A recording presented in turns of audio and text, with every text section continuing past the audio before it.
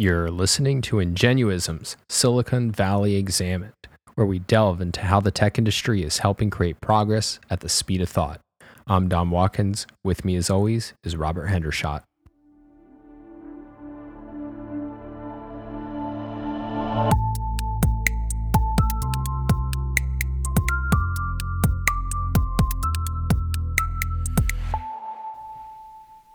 Okay, 3, 2, 1.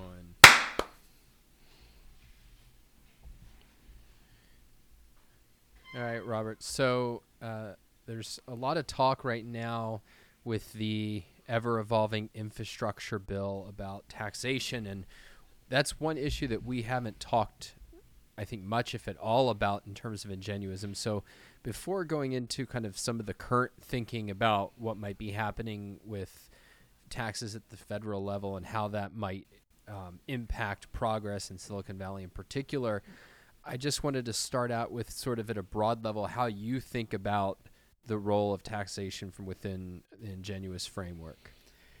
Well, first from an economist perspective, taxation is always front and center, but it's not so much because it's important, but because it's relatively easy to deal with.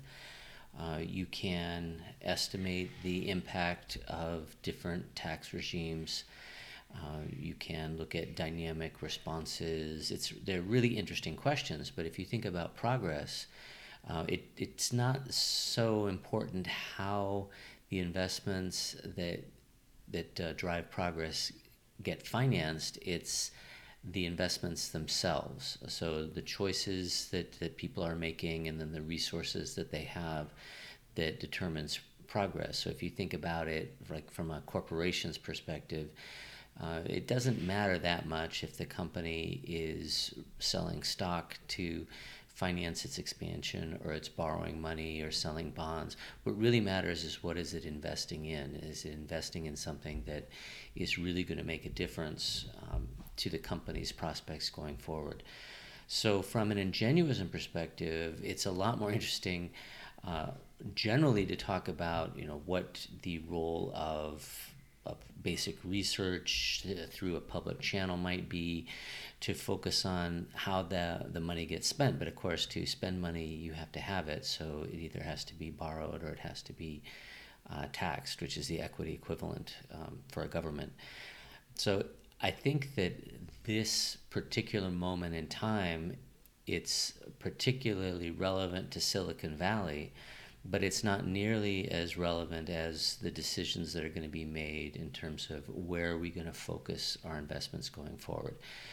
Are we going to be focusing on physical infrastructure? Are we going to be focusing on intellectual advancement? Are we going to be focusing on other priorities that show up in things like early age child care and elder care, things that are called investments, but it really would be more of consumption that is set up to make a particular part of society better off and more rewarded.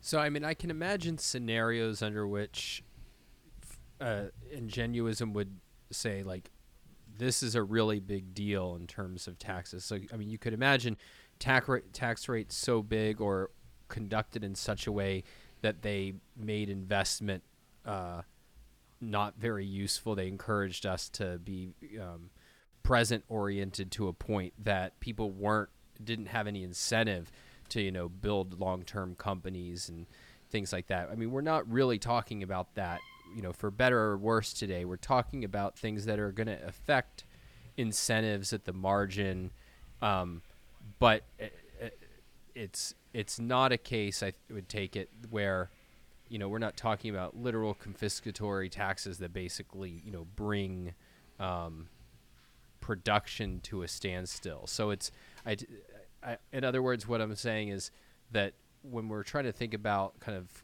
current tax policy, I'm underlining the fact that what we're really talking about is not sort of the fundamental drivers of progress from the ingenuous perspective, but things that will have some impact for better or for worse. And that's why I think it's more relevant to Silicon Valley and how Silicon Valley is structured than to the underlying principles of ingenuism. There's certainly taxes that would be hugely economically damaging, in the 21st century or in the 20th century, in the 19th century. But when we talk about incentives, it's natural to default to the financial incentive because that's what taxation does. It takes some money from one party and gives it to the government. But incentives are complicated, and they are nuanced, and they are heterogeneous across different people. And so the incentives that I think are most interesting aren't the incentives that you might apply to an individual person who's deciding whether, am I going to start this company or I'm not going to start this company, but more to, okay, given that some people seem to be wired in a way where they're entrepreneurial and they're going to go out and they're going to take on really ambitious projects, what do those projects end up looking like, and what does the world look like if you change the basic foundation that all of that activity is happening on? And in a sense, that's what the proposal to tax the unrealized capital gains is doing, because it would be, right now, it doesn't look like there's much chance that it will become law, and if it does, it's not clear whether it's constitutional. But it would be a complete shift in how taxation is done versus how it's been done historically. We have some experience of different regimes of taxing different types of income at different rates. And so you've got some learning. We've observed how the world works when tax rates are very high, when tax rates are lower, when taxes are more narrowly focused, when they're more broad-based, when they're done on income, which is your current activity, versus done on investments, which is your future activity. And so we know something about that. What we don't know is what would the world look like if we started taxing what in Silicon Valley can be enormous gains in advance of them actually being realized. Yeah, so let me just outline it for people who haven't followed. And again, we're recording this on November 2nd, and so even some of this might be outdated because congressional bills in progress are always changing, and there's a lot of details to that can dramatically shift and that haven't even been reported. But this is just in terms of what has been discussed publicly as of now. But the basic idea is that Biden had promised that he wasn't going to raise taxes on individuals who earn less than $400,000 a year, family or couples under $450,000 a year, I think. And so we have an infrastructure bill of trillions that's on the table, and so how are we going to raise funds for it?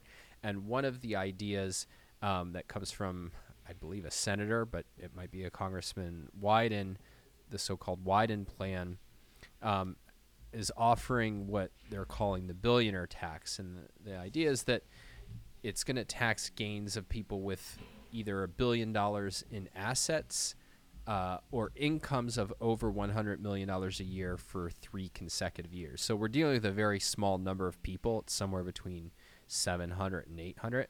And the kind of main pillars of it is that it's going to require them to pay taxes on gains of stock and other tradable assets and possibly others. It's not clear exactly, at least not to me, things like art and real estate. But in any case, the idea is that these are unrealized gains. So it's not, I sold I bought stock for $10 a share, I sold it for $100 a share, and now I'm taxed on that gain. It's, I bought stock at $10, now it's worth $100 on paper, but I haven't sold it, and I'm going to be taxed on that gain. And so I think according to the current plans, the tax rate would be at the current capital gains rate, which is like now in the low 20s, maybe I think about 23 or 24%. And so Democrats have said that over the next decade, we're looking at raising $200 billion a year. And just to I want to go one layer deeper just so that there's a little more clarity on kind of what this would look like, because I think you need this to understand how it would impact Silicon Valley. So the way that it would work to start with is that it would in effect be retroactive. So, if you're Elon Musk or Jeff Bezos, the question would be, all right, what was your gain from your initial investment in your company to the present? And then over the next 5 years, you'd have to be taxed on whatever those gains were. So, if I'm Jeff Bezos and I put, $100,000 in Amazon and now it's worth many, many billions of dollars, I'm going to be taxed at capital gains for that. And then following that first kind of major backwards looking payment, then it would be on the gain, the unrealized gain that year. And there's some discussion of, well, what happens if you have losses, and maybe we can get into that. I don't think the details are super important at this point, but that's kind of the lay of the land, is that what happens to you on paper incurs a tax bill, regardless of whether you've turned that into cash. So, Robert, there's a lot I think we could explore about that, but just first reaction or first take.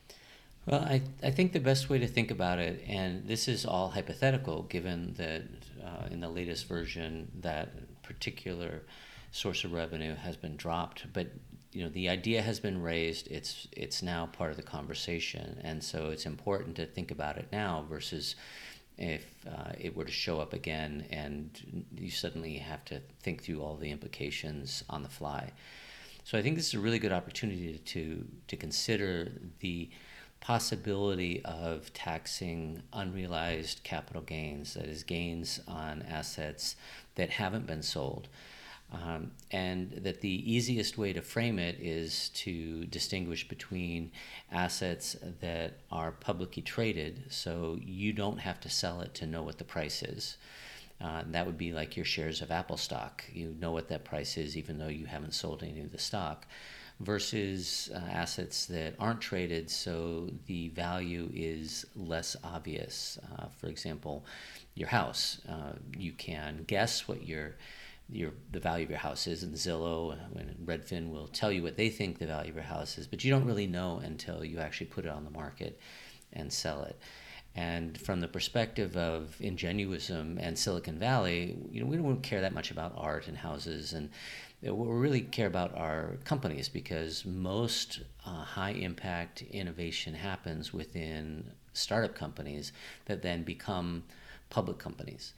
And so there would be a difference between how gains in a startup private company were treated until it became a public company. And then once it becomes a public company, there's an ongoing tax assessed based on the gains that are now obvious and clear each year.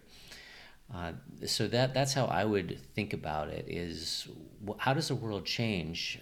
Not so much if we start taxing unrealized gains. That's an interesting question, and we can definitely talk about it, but even more directly relevant is what happens when we start taxing realized gains on public companies but not realized gains on private companies. Now, eventually, yes, the gains on the private companies would get taxed, but that's the whole point of unrealized gains, is the tax gets deferred, and if you defer it long enough, and particularly given the rules on taxation upon the death of a taxpayer, but even without that, if you defer something long enough, you're effectively avoiding it. And so there would be a stark difference between how startup companies treated versus how a public company are treated, or to be more concrete, how Elon Musk's Tesla stock would be treated versus how Elon Musk's SpaceX stock would be treated. And I mean, I just want to highlight the point you were making before. I mean, it's a weird sort of claim that we're going to raise a bunch of revenue. I mean, that can be true, but if you're thinking like net revenue, a unrealized gains shouldn't really actually result in a net revenue increase unless you think there's like really effective ways that, a person at the end of their life can kind of escape taxes on all of their unrealized stuff. But this is more about moving it into the near future rather than the far off future. But what then? I mean, so somebody might hear that and say, okay, well, I guess maybe billionaires will prefer to stay private or stay private longer to kind of avoid this tax. So what? What's the big deal? As we talked about, I think in the last show, we're already seeing an increase in how long companies are staying private. Yeah, there's definitely a visceral sense that this feels like it's relatively more fair than the current system. And if you're Jeff Bezos or Elon Musk, or any successful Silicon Valley entrepreneur, and you end up with a bunch of public stock that is massively appreciated, and you good chance you live in California, and so the effective tax rate is going to be approaching 40%.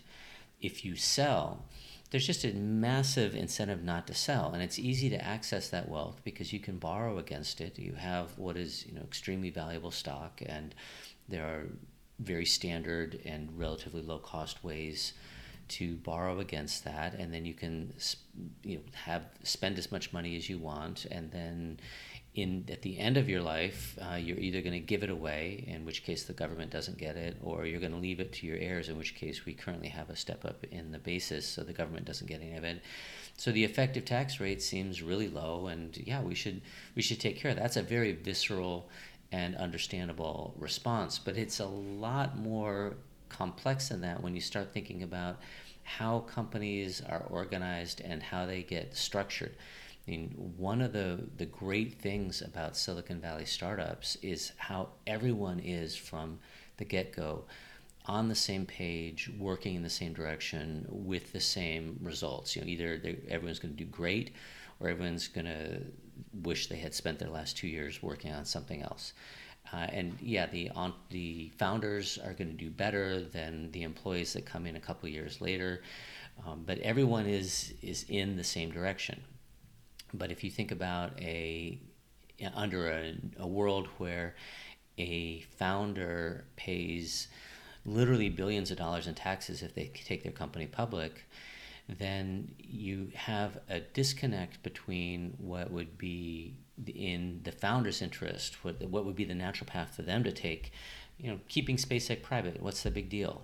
Well, the big deal is what about all of those people who are working at SpaceX, trying to create the future, dedicating 100 hours a week to making this company successful.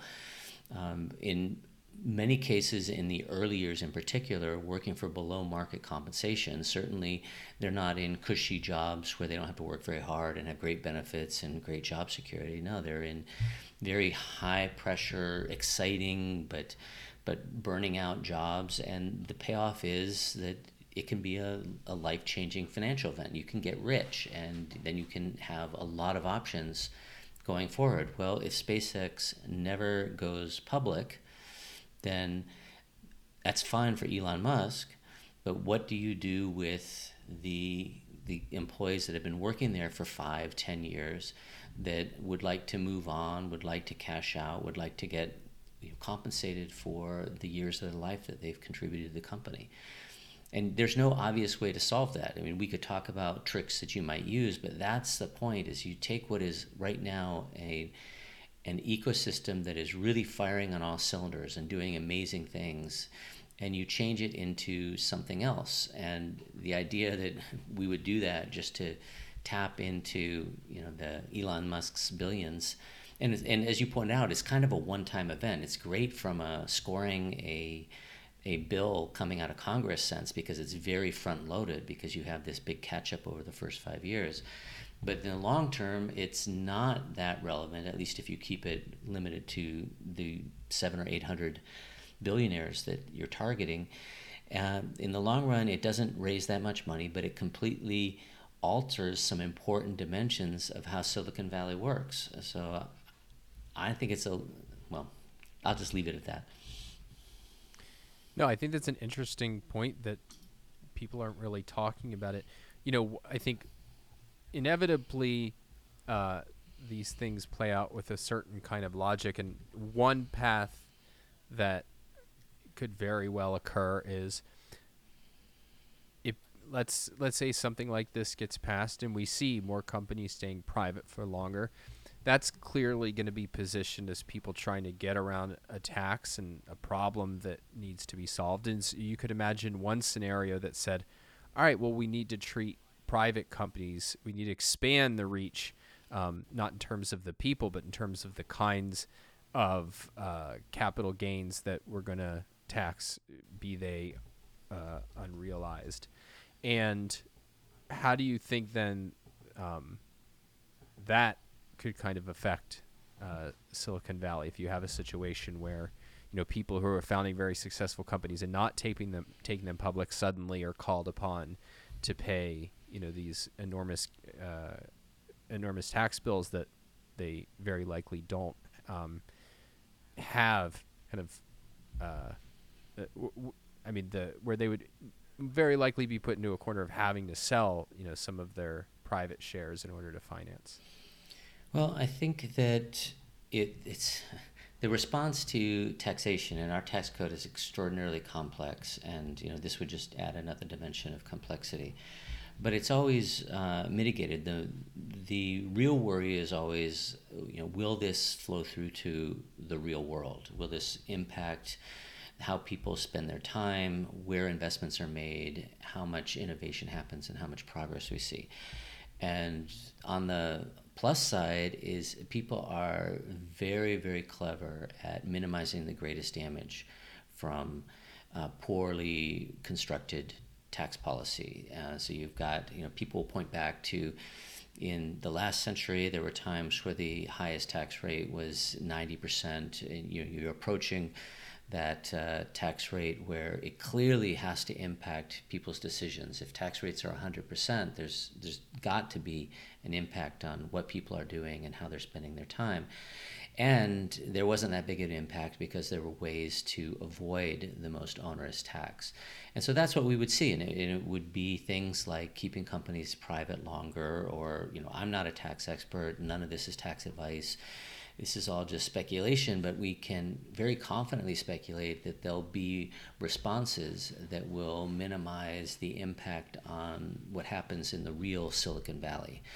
And that's a positive, but it's also got a dark underbelly because you end up with a whole cohort of very smart, talented, ingenious people who are spending their time and their intellect on figuring out how to get around the poorly constructed tax code, and that ingenuity could be much better applied, or much more valuably applied, in terms of making the world a better place, to creating value versus avoiding destruction. And so I do think we would see responses, and then there would be a policy response, and then there'd be that's the normal process for these provisions in the tax code. And in the end, it makes relatively little difference, but we spend a lot of time and energy, of which maybe Congress's time and energy isn't that valuable, but certainly there's a lot of value in the response inside of Silicon Valley to try and figure out how to work best, how to optimize the new regime. So I think that if you had something like this happen, that the impact would be less than we think, both in terms of the revenue raised and how much it screws up what happens in Silicon Valley, but it would just be another log in the dam between full-blown progress and what we're actually experiencing. Well, and I'm glad you raised that, because that was going to be my next question, which is,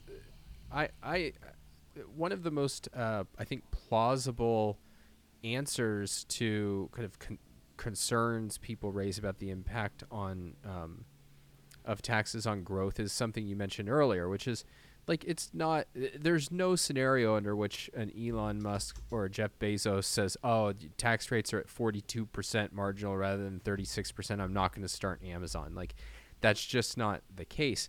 But when you have a tax code and that much complexity, the concern is that you get a lot of other people who might, be software programmers or who might be, helping to kind of create uh, innovative companies who are using their kind of mental powers in these ways that, as you put it, are, avoiding destruction instead of directed towards creation.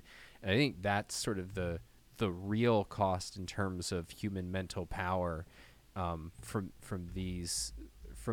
any kind of regime that's incredibly complex, and that therefore there's a significant upside for trying to game. Absolutely, and we'd much rather that effort, that ingenuity go into creating real games that are fun for people versus these very, very sophisticated and esoteric games that no one outside of that small cadre of people who are actually navigating the code enjoys the code that we have today. Yeah, and this point about kind of channeling ingenuity into like avoiding destruction rather than creation, I mean, I think it also comes up in the area of regulation. That is, the more kind of complex, onerous, and restrictive regulations are, you get really brilliant people trying to get around them and really brilliant people trying to enforce them. And again, it's instead of having just kind of clear rules of the game that keep everybody safe and like stop bad things from happening and kind of support the infrastructure of ingenuity, you get in effect kind of zero sum type work that doesn't actually generate value. And so I wonder if you see any parallels between kind of this discussion about taxation with how we should think about regulation and its role in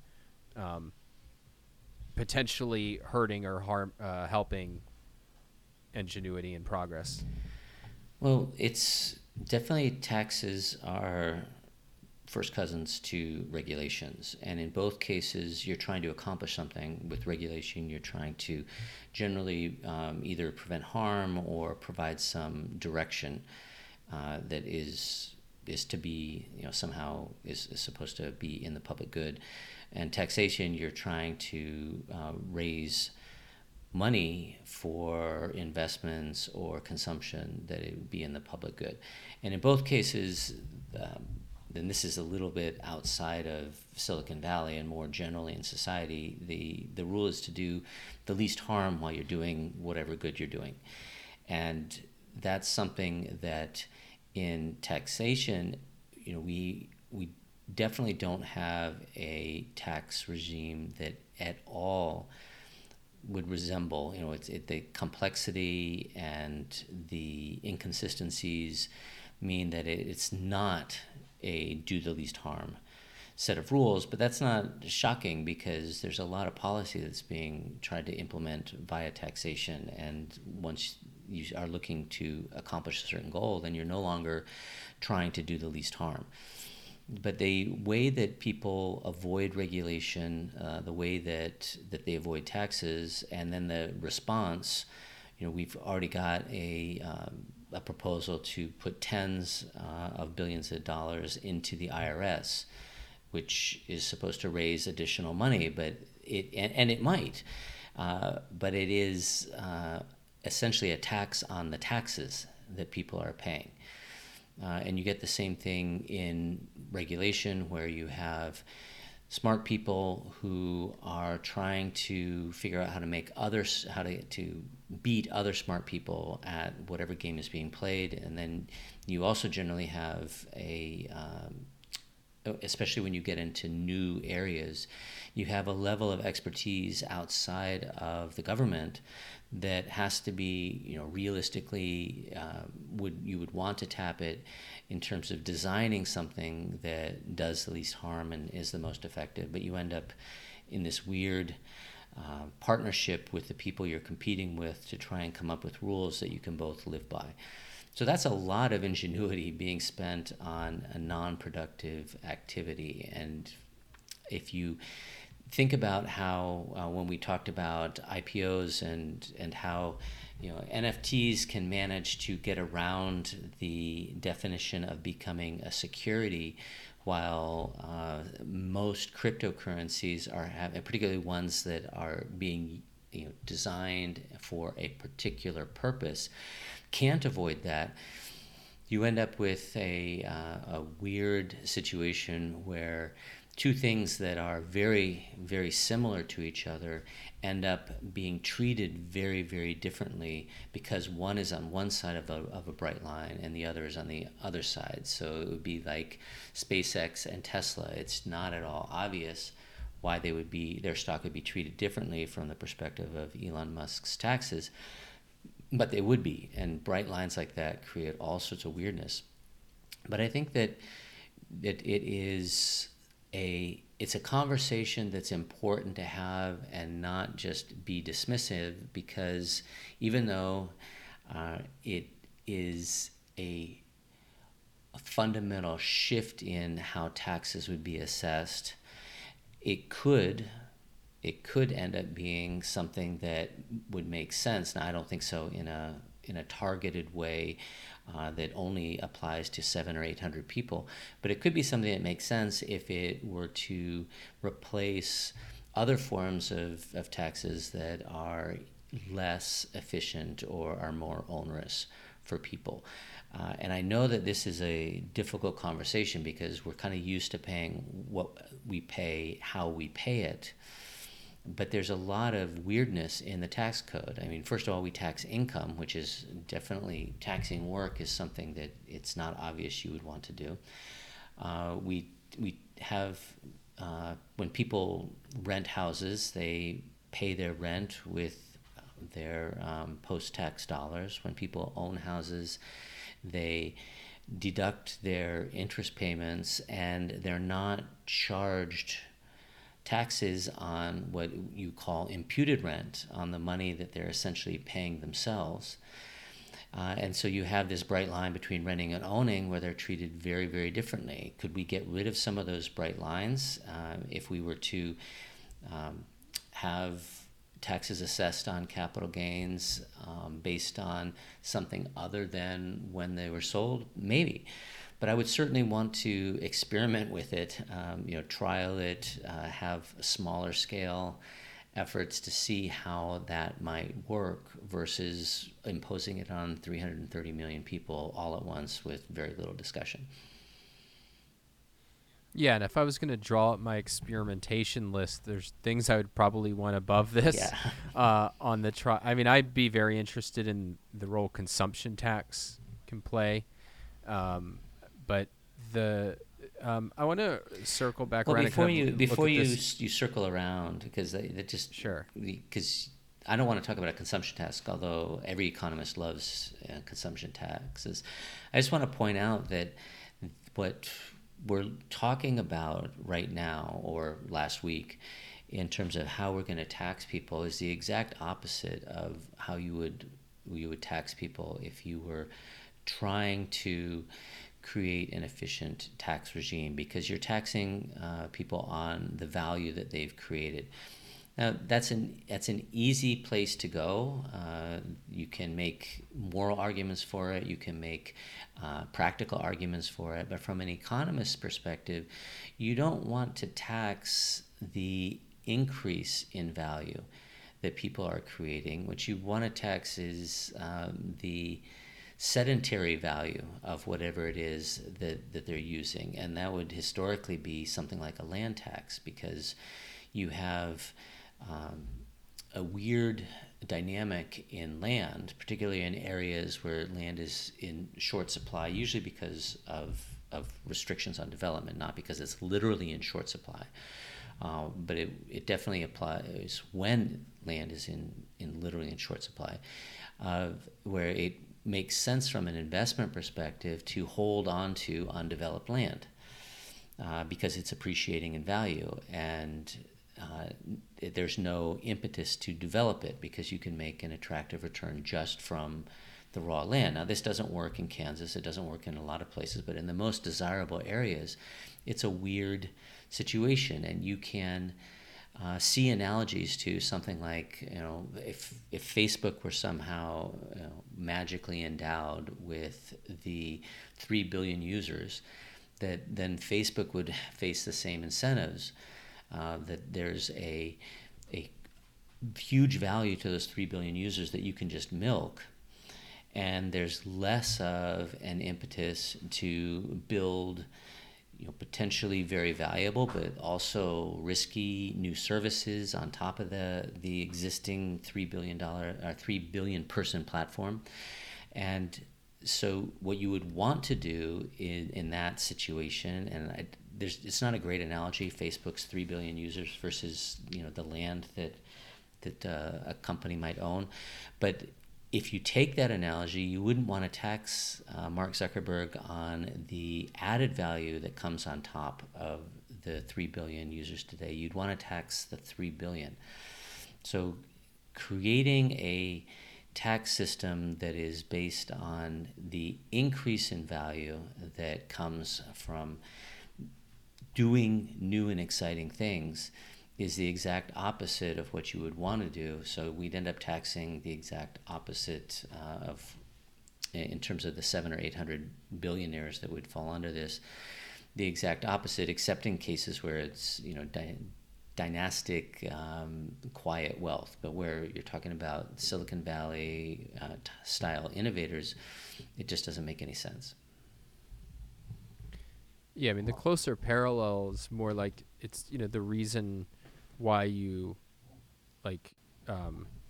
time limit intellectual property, right? Like, because if you're gearing a whole economy towards progress and production, then the idea that my great grandfather invented something and now the whole economy has to pay me dues while I do nothing and add nothing of value, that just becomes unworkable, and it basically it's channeling resources to somebody who's not actually creating value.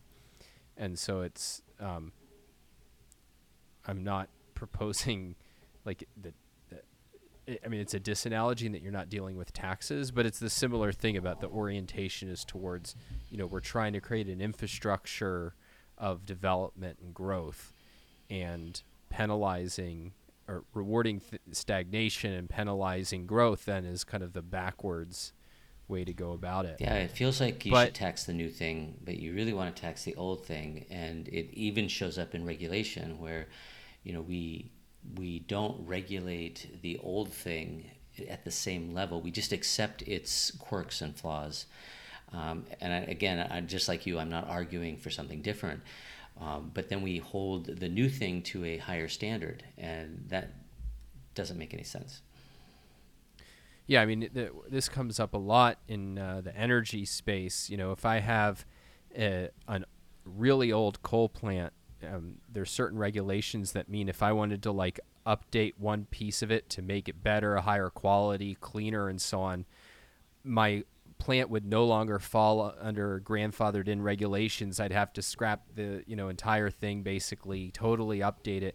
And so it's better for me because of those regulations to continue with something that's old, inefficient, and more polluting than it needs to be.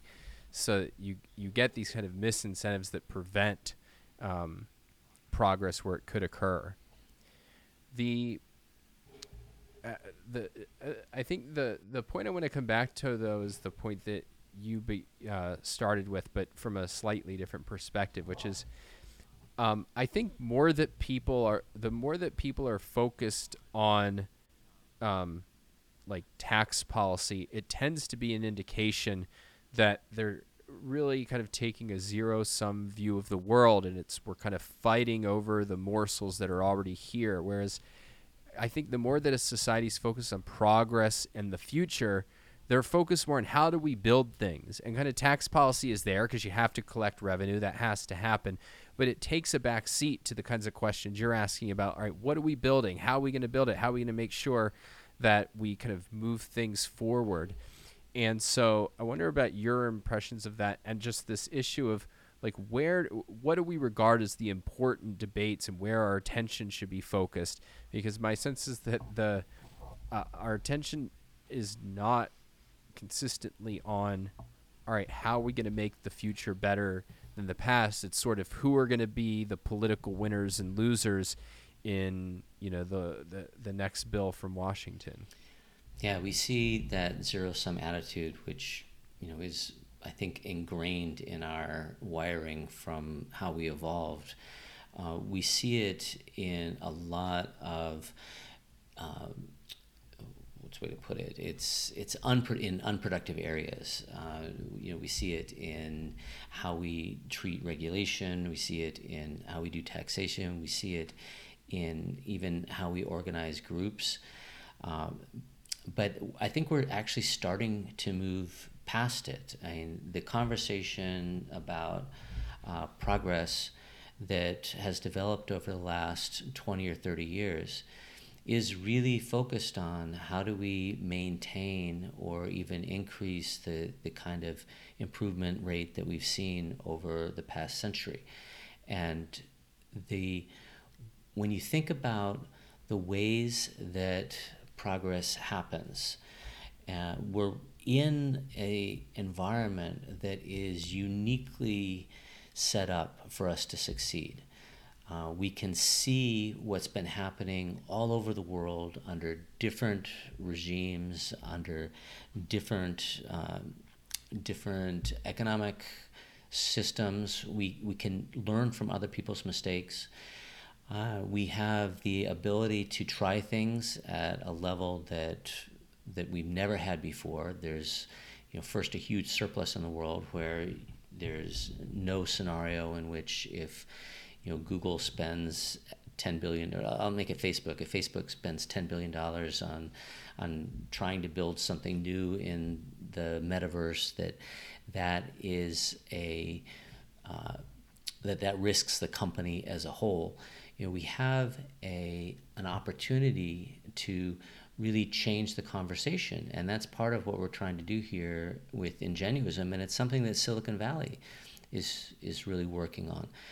But I think that if you were to take the attitude in Washington of how do we make sure, if we give it a favorable, how do we make sure people are taken care of, and not, how do we get our piece of the pie, but how do we make sure people are taken care of? So giving it a very generous twist. And you combine that with Silicon Valley's attitude of how do we get things done, you would have a dramatically different conversation than what we're currently seeing, or what we have seen in the past. I don't know about what we're currently seeing. And so that, the idea of experimenting with different things, the universal basic income is one that people are talking about. Universal preschool is another that people are talking about. Those are exciting, and they're not that innovative. I'm not saying that they shouldn't be experimented with. I'm not saying that they wouldn't work. I'm saying that they're not a dramatic shift in trying something that could make people 10 times better off versus being a little bit better off. So we still have a long way to go, but I'm encouraged by the fact that we're having this conversation. I'm encouraged by the fact that we're not the only ones having this conversation, and that the way outside of Washington, the way that the world improves, has been by experimenting, discovering new ways of doing things, and then applying them both in the same area more and in other areas, that essentially learning from what other people have figured out. Thank you, Robert. Be sure to tune in next week. In the meantime, the best way to stay in touch, go to ingenuism.com and sign up for our weekly Substack newsletter. Talk next time.